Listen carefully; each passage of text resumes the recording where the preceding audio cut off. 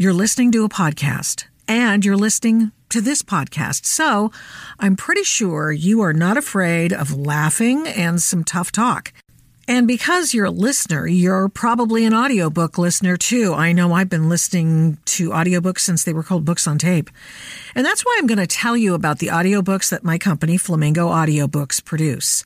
I'm currently working on a spy thriller series by John D. Trudell, whose protagonist is a former CIA guy sheep-dipped with a new legend, George Raven, who now works in deep black ops. His role is to protect the country's foremost paranormal, Josie, who has scary, smart insights into some of the nation's biggest secrets. It sounds crazy, but Trudell makes it all work. It's amazing.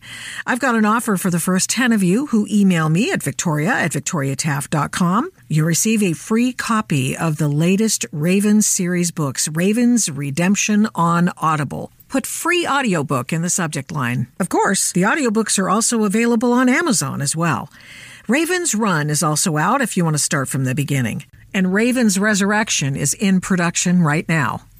If you like spy thrillers like the ones written by Vince Flynn, Kyle Mills, Brad Thor, Ben Coase, you're going to love the Raven series.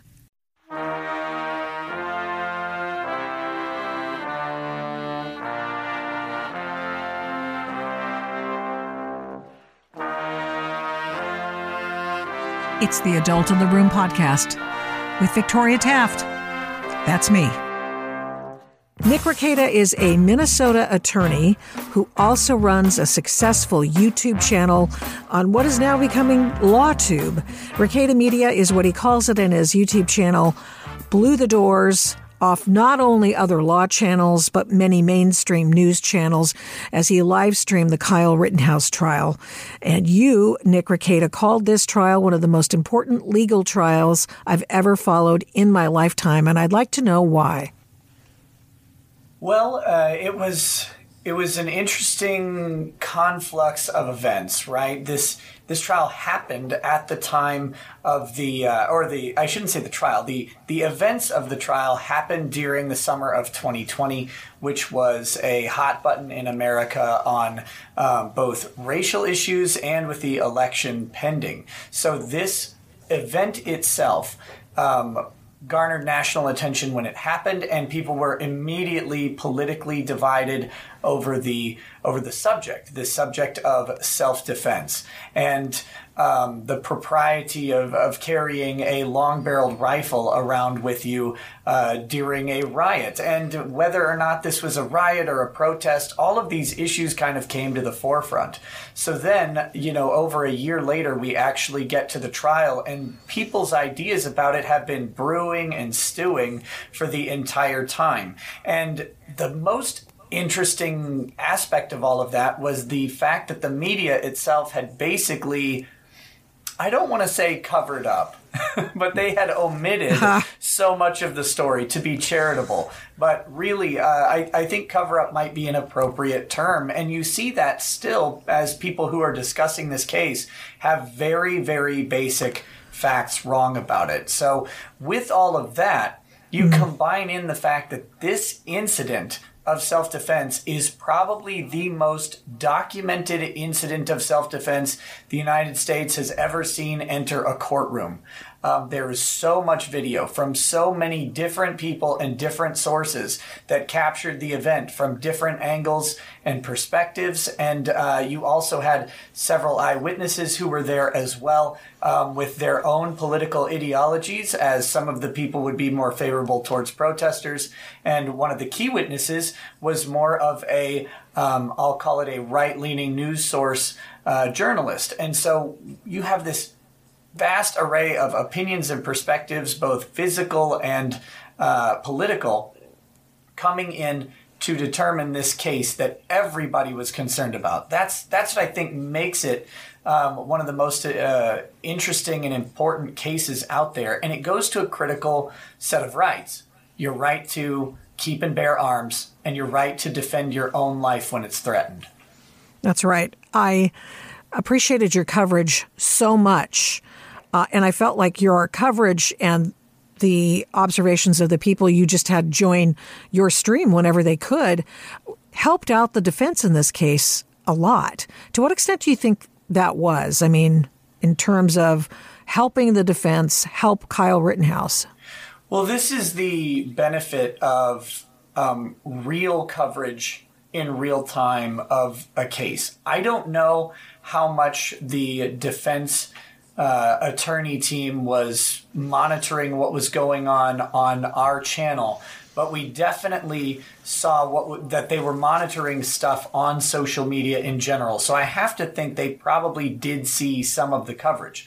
Now, they're in court for 8 to 9 hours a day. I think it's hard to imagine them watching an additional 8 to 9 hours of what they just did in review, but I would be very surprised if they didn't have someone on the team at least grabbing highlights or looking for highlights that other people were bringing out about things. Whether or not it was on our show alone, it certainly was out there in the media, and you had various people on Twitter. One of the guys named Darth Crypto was doing breakdowns of the video and talking about how the prosecution's interpretation of this mystery drone video was incorrect in showing different angles and different enhancements that could be made about it. And we saw some of those arguments and statements on social media actually percolate into their arguments and statements in the courtroom the next day, especially as the trial really went on. So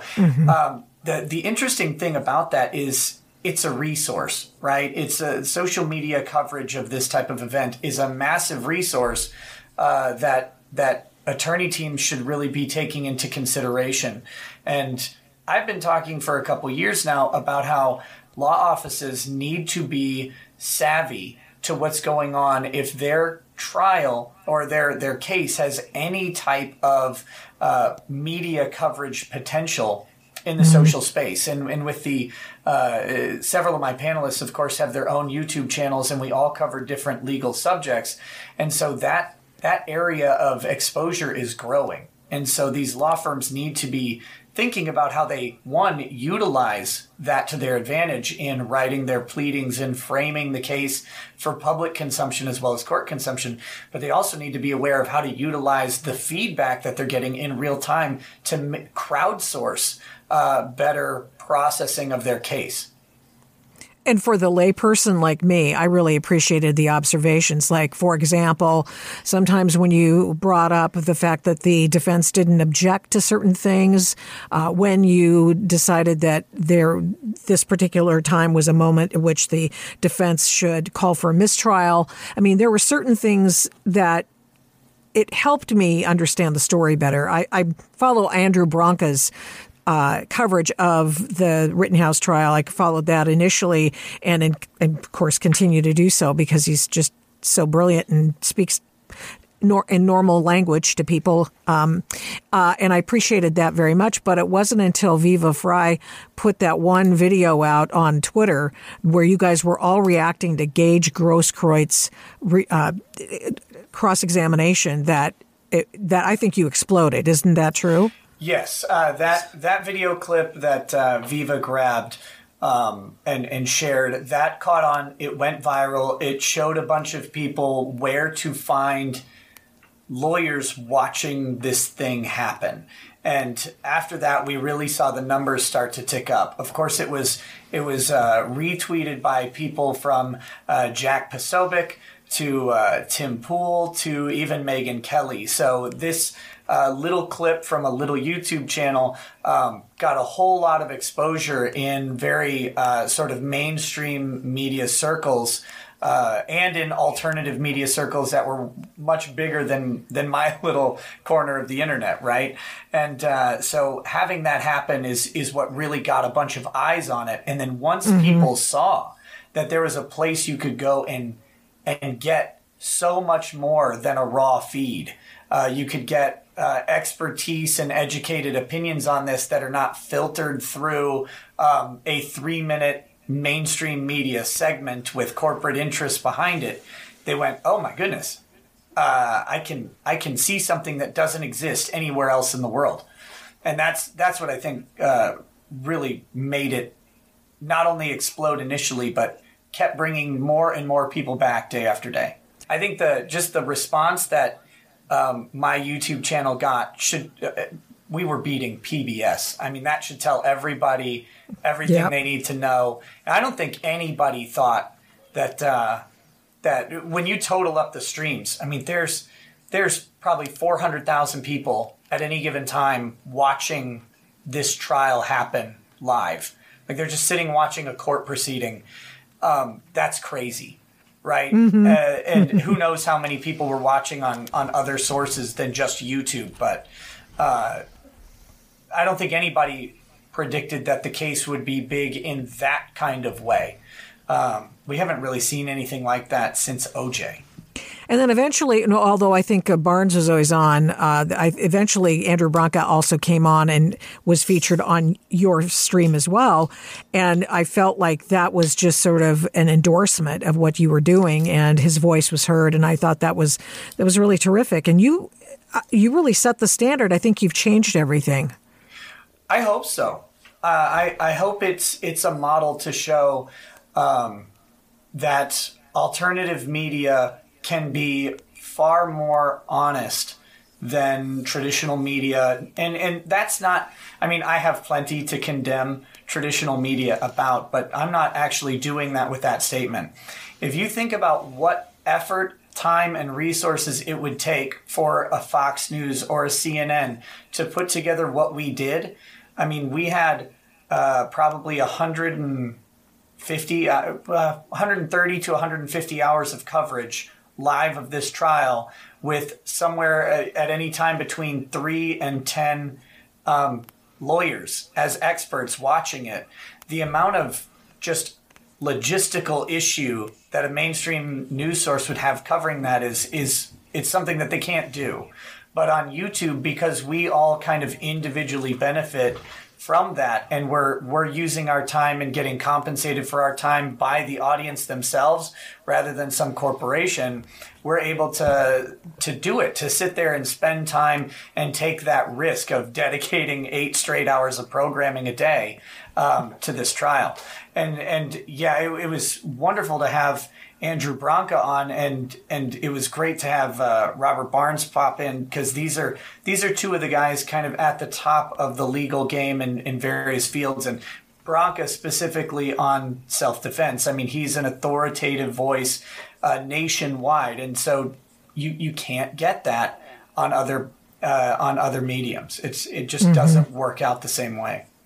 Another thing I felt you guys did service to point out were all of the prosecutorial missteps, mischaracterizations of evidence. I mean, it was, for the most part, gobstop, but I can't remember my own language. Gobsmacking, that's it. That's the one. It was really shocking, actually, to me. What was the most shocking thing? Was that the case was brought, or that the prosecutors had witnesses that they hid, or that the prosecutors lied about the facts and the law in their final argument? Whew. I know, it's a strong list. I was initially shocked that the case was brought. Well, let me backpedal on that just a hair. I initially figured the case would be brought, but I thought the complaint that they would write would be a little more slanted against Kyle. But once I saw the criminal complaint, and it read like a defense attorney response to a criminal complaint, that's when I became confused. It's like, okay, if you're going to admit all of this beneficial stuff for Kyle Rittenhouse in the initial pleading, why are you bringing this case? This reads like a self-defense case. But at the end of the day, you still had 2 bodies in the street and 1 guy in a hospital. And that is going to almost always be justification for bringing a case. So I wasn't super shocked that it was brought. I mean, I do think it shouldn't have been brought. I think they had laid out the case against themselves very well. And that should have just said, we don't need to do this. But once it was there, the biggest prosecutorial misconduct for me was the introduction of the emergency drone video, and how that played out, and how the prosecution routinely misconstrued and mischaracterized their usage of this evidence. I've been saying it everywhere I go, but it's important to stress to people that the only evidence that the prosecution ever put forward that Kyle Rittenhouse directly provoked this attack by raising his gun was this drone footage that came in Friday after the trial started, and they sent a lower resolution version of the video to the defense.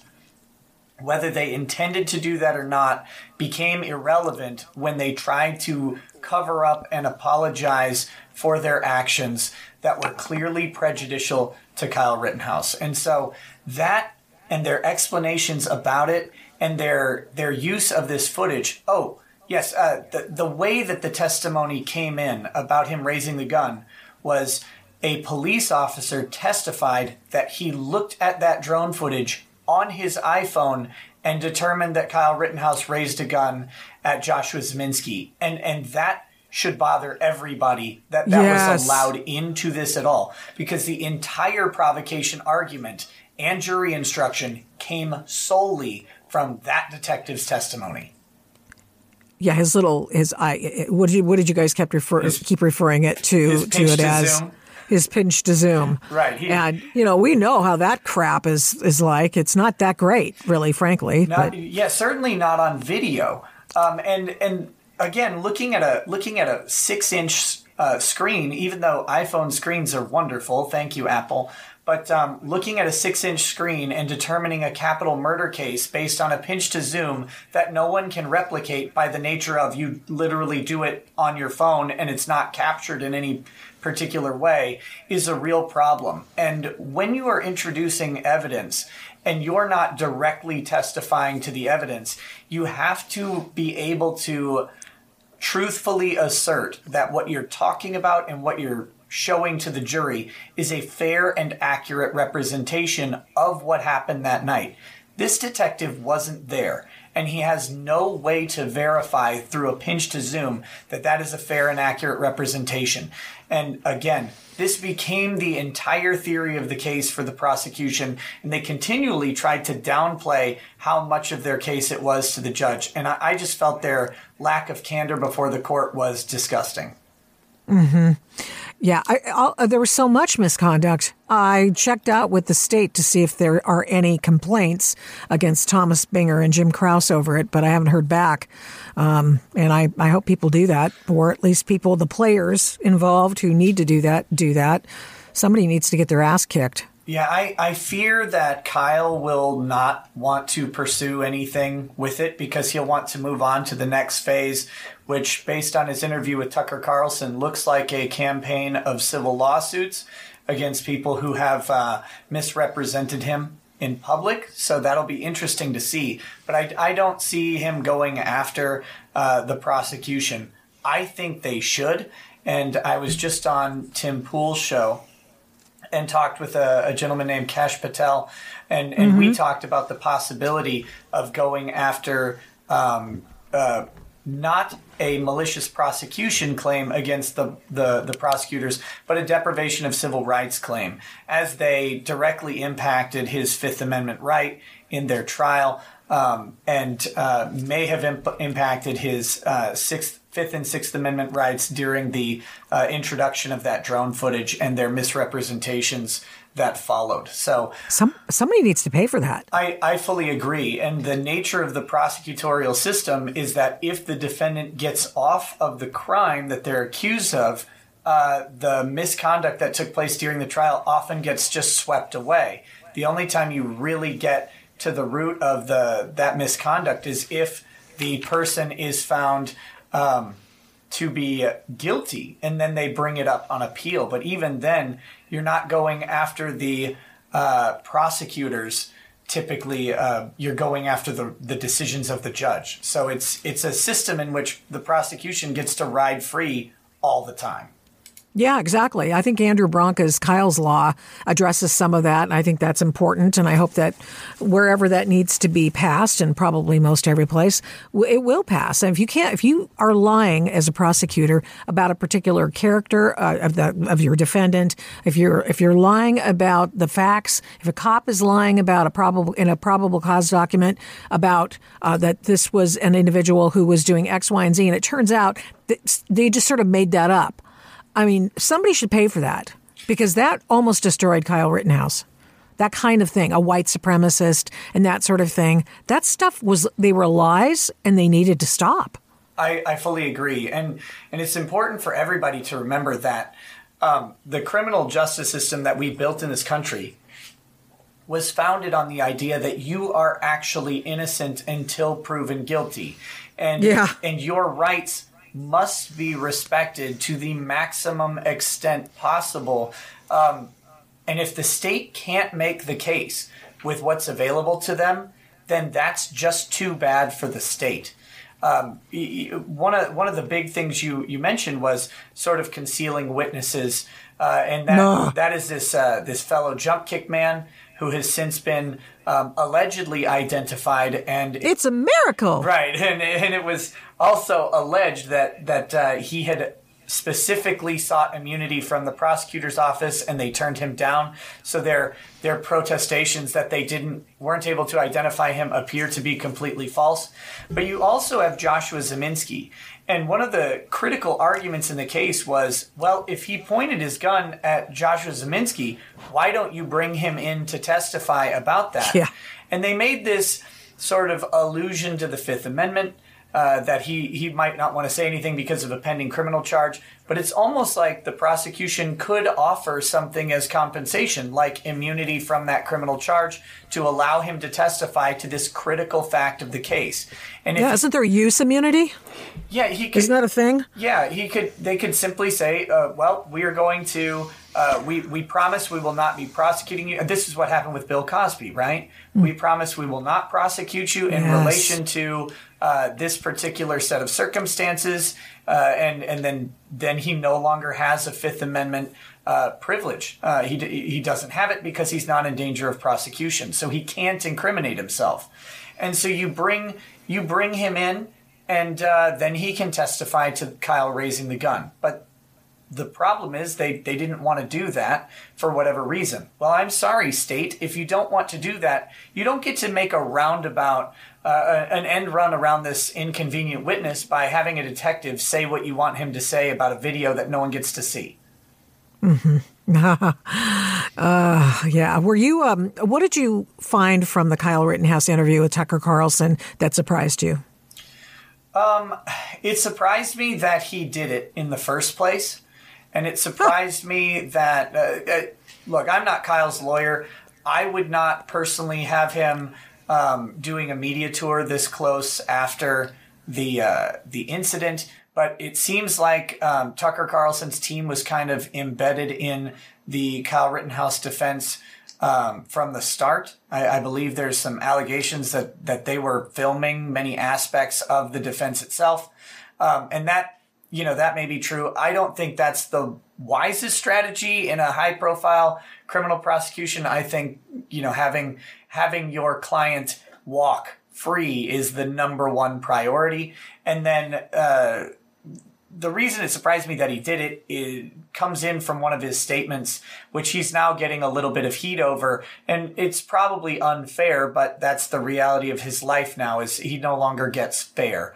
And that is that he supports Black Lives Matter, and this was never about politics or anything like that. When his initial representation from John Pierce and Lynn Wood was overtly political, and the fact that he's going on Tucker Carlson, which is a politically charged show, and saying a very politically charged statement like, I support Black Lives Matter, it's just, to me, it's the wrong tone.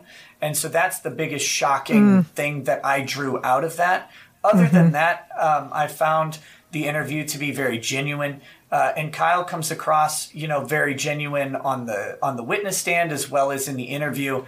And he exudes the fact that he was maybe just a naive kid who got caught in a bad situation and defended himself, that narrative comes through in everything I've seen him do so far. So that's good. But again, the political nature of the media tour at this juncture, I don't know if that's the best move. Barnes said that his first attorneys, Lynn Wood and John Pierce, were terrible and they should have been booted off the case, which they were summarily. But I didn't realize that they left him sitting in jail so that they could raise more money to make him look more sympathetic character to raise more money. That's shocking. Yes, that part of the testimony was very jarring. But I also remember that statement being made significantly earlier, so that that didn't surprise me very much. I don't remember when it was, but I believe it hit some of the smaller news cycles a few months back, that this had probably when the transition of the legal team actually took place, that, gotcha. that they had kept him around there, and so I had heard about that. And it is really, really frustrating. And Lynn Wood and John Pierce, did a lot of damage to Kyle, and they potentially did a lot of damage to his case by having him make some of the appearances that he made while he was on his conditional release. And hindsight is 20/20 on that, but again, Kyle has indicated that it seemed like they wanted to make his case about a cause, and the only cause in criminal defense should be your client. Leave the causes for the civil cases that can follow, but keeping this kid out of prison for the rest of his life should have been the concern. And of course, we also saw that Lynn Wood became very focused on other political matters as well, is a safe way to word that, I think. Mm-hmm. So, Nick Rekieta, I have to ask you, what did you think of the defense efforts in the Kyle Rittenhouse case? But you have to answer it like Mark Richards. Well, the real thing we've got here is they got the client acquitted. They got the result you needed to get. And that's the important part of all this. No, that really is the most important thing. I have been no secret critic of Mr. Richards and Mr. Sharafsi. I thought, for what it was worth, Miss Wisco and her contribution, her speaking contribution, when she was tearing apart Krauss on his drone lies, was absolutely masterful. That was phenomenal. But I had a lot of criticisms of Mr. Richards and Mr. Sharafsi. I don't know how to say your name, buddy. Sorry.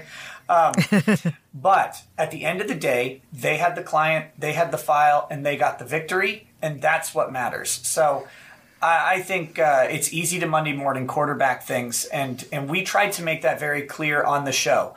We are giving people our interpretations of how we would do things and then using that as education pieces. You could object here. You could do this. This evidence shouldn't come in. And we had some things that we thought were hardline issues that they should have done, but they won, and that's the key. It was their jobs on the line, their reputations, and Kyle's liberty at stake. We had the luxury of saying things from the safety of our own homes.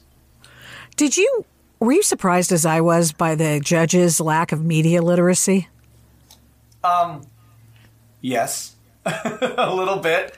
But when I think about it, I think about this guy has been doing he's been doing all sorts of trials for, I think he kept saying 40 years. Not all of those as a judge, but a significant number of them as a judge. And it doesn't matter how long you're practicing law. Most people are never going to get a Kyle Rittenhouse case. Most judges, most prosecutors, most defense attorneys will never have a case that is this impactful. And I think he knew that the case was somewhat important. But this is one of Robert Barnes's criticisms of the defense team that I'll defer to his expertise on. But his his suggestion was that the judge needed to be made aware of how politically charged this case and the potential jury pool was going into it, so that the judge was managing this. But I found it to be very unwise of the judge to be going out and reading the media pieces about him during the trial. I mean, you tell jurors not to do that for a reason. Judges act like they are above bias, but they're not. And you could see him reacting and even, I think, ruling in response to some of those media criticisms, which was absolutely not helpful to the case. And I think it was a disservice to the judge, who was otherwise pretty well versed in accurately putting the law into practice in the courtroom. Lori Lightfoot, the fantastic mayor of Chicago, said that the judge in the Rittenhouse case put his thumb on the scale in favor of Kyle Rittenhouse. What would you say to somebody who is a little closer to her than I do? I would say that I would say Beetlejuice, Beetlejuice, Beetlejuice. I would also say that Lori Lightfoot is completely incorrect. If the judge put his finger on the scale in any way, it was towards justice. But how do I even get into this is the question. The amount of evidence that came into that case that should have never, ever seen a courtroom is frankly staggering. Oh, yeah? So this I mentioned earlier, it's one of the most documented cases in history, and all of the different video that was brought in by both the prosecution and the defense. Now, when you consider that the amount of people who brought in video that was recorded and were actually cross-examined comes down to about three individuals who, maybe four, who recorded videos were actually put on the witness stand. And the number of overall sources that they had was well north of 10. Most of those videos came in from one detective who testified that he authenticated these videos by going on Twitter and YouTube and downloading them. Oh, come on. This is a detective who was not present during these events. I mean, he was somewhere in the outskirts, right? In the police lines that were not, but he's not witness to these events. And so he's going and saying that this, for example, the rundown, right? The rundown video. He's saying that this rundown video is fair and accurate because he went to the guy's YouTube channel and downloaded it. But he has no way to know that. The interesting thing, though, is the rundown guy is readily identifiable. They could have subpoenaed him. They could have brought him in as a witness and said, okay, let's lay the foundation for this. And that's a critical rule of evidence. This footage from the rundown should never have been let in without that guy testifying to it, or someone with knowledge of the footage and the event saying, yeah, I was there and this is a fair and accurate representation. But we would have no idea if that guy cut out a 15-minute segment of video. Right. What would have been said on that? Maybe Kyle Rittenhouse pulled out a picture of Adolf Hitler on video and that guy edited it out. I mean, the state should want to know that, and they didn't do anything to verify that this is fair and accurate. And that's the bulk of the video that they showed came in this way. And the judge allowed it when he actually should not have done so. And so to say that he was tipping the scale in favor of Kyle Rittenhouse, this judge was tipping the scale in favor of the jury throughout the entire thing. He wanted the jury to make that decision, and we really saw that happen when Thomas Binger, in his cross-examination of Kyle Rittenhouse, violates his Fifth Amendment right twice in a row. Once after being, once at the beginning, and then once after being reprimanded immediately prior by the judge. That should have been a mistrial with prejudice on the spot. That should have ended the case, and if this case were not so high profile, I think it actually would have. Then we saw him right after that again violate one of the rules of evidence by trying to introduce the propensity evidence against Kyle Rittenhouse that the judge had made a pretrial ruling on and had reaffirmed that pretrial ruling just that morning. The fact that he did that and did not dismiss the case should tell everybody that he was in no way tipping the scale towards Kyle Rittenhouse. Plus, the final thing that shows that he was tipping the scale in favor of a jury decision was the inclusion of the provocation instruction, even over the judge's clear discomfort with the drone Queasiness. footage. Right. Mm-hmm. He said, I was queasy when you brought it in. I'm more queasy about it now. And as you keep talking, I keep getting more queasy. And yet he still let that drone footage. Let it in. Yep. He let it in, and it was the entire basis for the provocation instruction. And I don't know if people have seen this, but I did cover this on a follow-up video on my channel. There were we have the order that the jurors decided on the different counts. Oh, yeah. I heard about this. They decided the counts against Jump Kick Man and Anthony Huber first. That was on Wednesday. They decided that Kyle was not guilty of those right away on Wednesday. Then on Thursday, they decided he was not guilty in the shooting of Gage Grosskreutz, which is the last event of the evening. Then it was only on Friday that they finally determined the first incident, which was the shooting of Joseph Rosenbaum and the reckless endangerment of Richie McGinnis. So that is where that entire provocation argument went. So we know that that argument in general and the focus on that argument by the state had impact on the jury to the point where that was the last holdout. That was the last decision that they made. So this judge is responsible for all that. Without instructing the jury on provocation, I think Kyle would have been not guilty much, much quicker. Do you think they got a little heads up from the bailiff or someone, the prosecutors? They're not supposed to. I don't know if they did or not. What I do know is that the prosecutors made the biggest mistake of the entire trial. The biggest mistake, especially in hindsight, but it wasn't, we saw it at the time, we called it out. They refused to accept the second biggest mistake of the trial, which was Corey Shirafisi offering a mistrial with prejudice. Or without prejudice. Sorry, a mistrial without prejudice, which would have let them bring the case back, clear up any sort of evidentiary defects that they have, solidify their argument, and again, reframe their case. Because their case at their opening statement is vastly different from the case they made at closing statements. And that is because their the gun charge got dropped, the curfew charge got dropped, this sort of generalized he was in a bad place argument crumpled during examination and cross-examination of the different witnesses. And the only thing they were able to hang their hat on was that final provocation with the mystery footage that showed up. So they would have gotten a chance to reframe and restate their entire case before a fresh jury. They didn't do it. And it's only because the prosecution didn't take it. And I can't figure out why they would not have taken that gift that the defense tried to give them. Yeah, it's pretty stunning.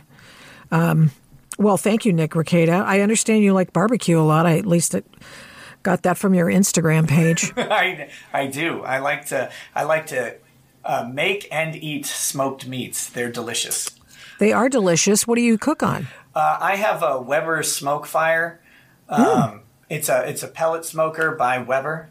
This is not brought to you by Weber, but how do you know? Well, that's true. I'm not brought to you by Weber, but I could be. Me neither. Darn it. But no, I use the smoke fire. It's a pellet smoker. It produces very good results. I'm a big fan of that. I would love to have a sort of more traditional a stick burning smoker at some point, but for now, this gets the job done. And finally, what's the next case you think you'll be streaming and talking about? Well, everybody wants me to cover the Ghislaine Maxwell case, which would be wonderful to cover, but it's in federal court. There will federal court. Be no cameras. I've heard rumor that there may be an audio feed, so I'm looking into that. But I think the next one that is on the official agenda that I'm looking forward to is the case of Kim Potter, the taser police officer up in Minneapolis. That case is coming up, and I have heard it will be televised, and it's also in my state. So we got a triple whammy there. Yeah. Yeah. I will say one thing. You guys have lots of interesting things going on in the Minneapolis, Twin Cities area. And I mean, from overt acts of riot and terrorism. And I mean, the left is here. The left is here. I just don't see people acknowledging it. I think you get it, though. Just didn't. I don't think the judge got it in the Kyle Rittenhouse case, but I think that the prosecutor did, and I know that because of the way he treated that evidence, such as it was. Yes, he, the prosecutor, Thomas Binger, had made an election run in the previous election for, I believe, the Racine County District Attorney's Office, and he has indicated that he was going to run again. So he had to walk he had to toe the line of how do I approach this when my voting base is the people who are against Kyle Rittenhouse. And right. That was one of the most interesting and subtle revelations in the case. Politics were not mentioned during this highly politicized case in the courtroom except for one time, and the person to bring it up was Thomas Binger. And Yep. I think that gave us a stunning insight into the mindset of the prosecution. This case was political and personal for them because, to me, it looks like they're trying to stamp a meal ticket off of it. And again, it's one of those things in prosecution that I think is a huge problem in our country. I do too. I hope that Kyle's law does something about that, if in fact it can be adopted by multiple states and hold these guys accountable for setting up big political show trials with no evidence. Yeah, this is something that should not be a politicized issue. It should not be political. We should be able to unite as citizens and say that malicious prosecution for incentivized personal gain for the prosecutors, these are bad parts of the criminal justice system. The idea that someone's life can be destroyed either through incarceration if they win or just through the media blasting of the person if they lose. Because, Kyle's going to wear the scars of this prosecution for the rest of his life. That should be something we should all be against. Justice is supposed to be blind because justice is supposed to be doled out based on the facts and the law and nothing else. Mm-hmm. We'll leave it there. Nick Rekieta, thank you so much for coming on the Adults in the Room podcast and for sitting for an interview for PJ Media. Appreciate it. Well, thank you, Victoria. I've had a wonderful time. Thanks for listening to this episode of the Adult in the Room podcast. To keep the programs you like to listen to, please rate this podcast with a fantastic 5 stars on your Apple Podcast app every time you listen. And give me a great review. Plus, of course, subscribe to the podcast.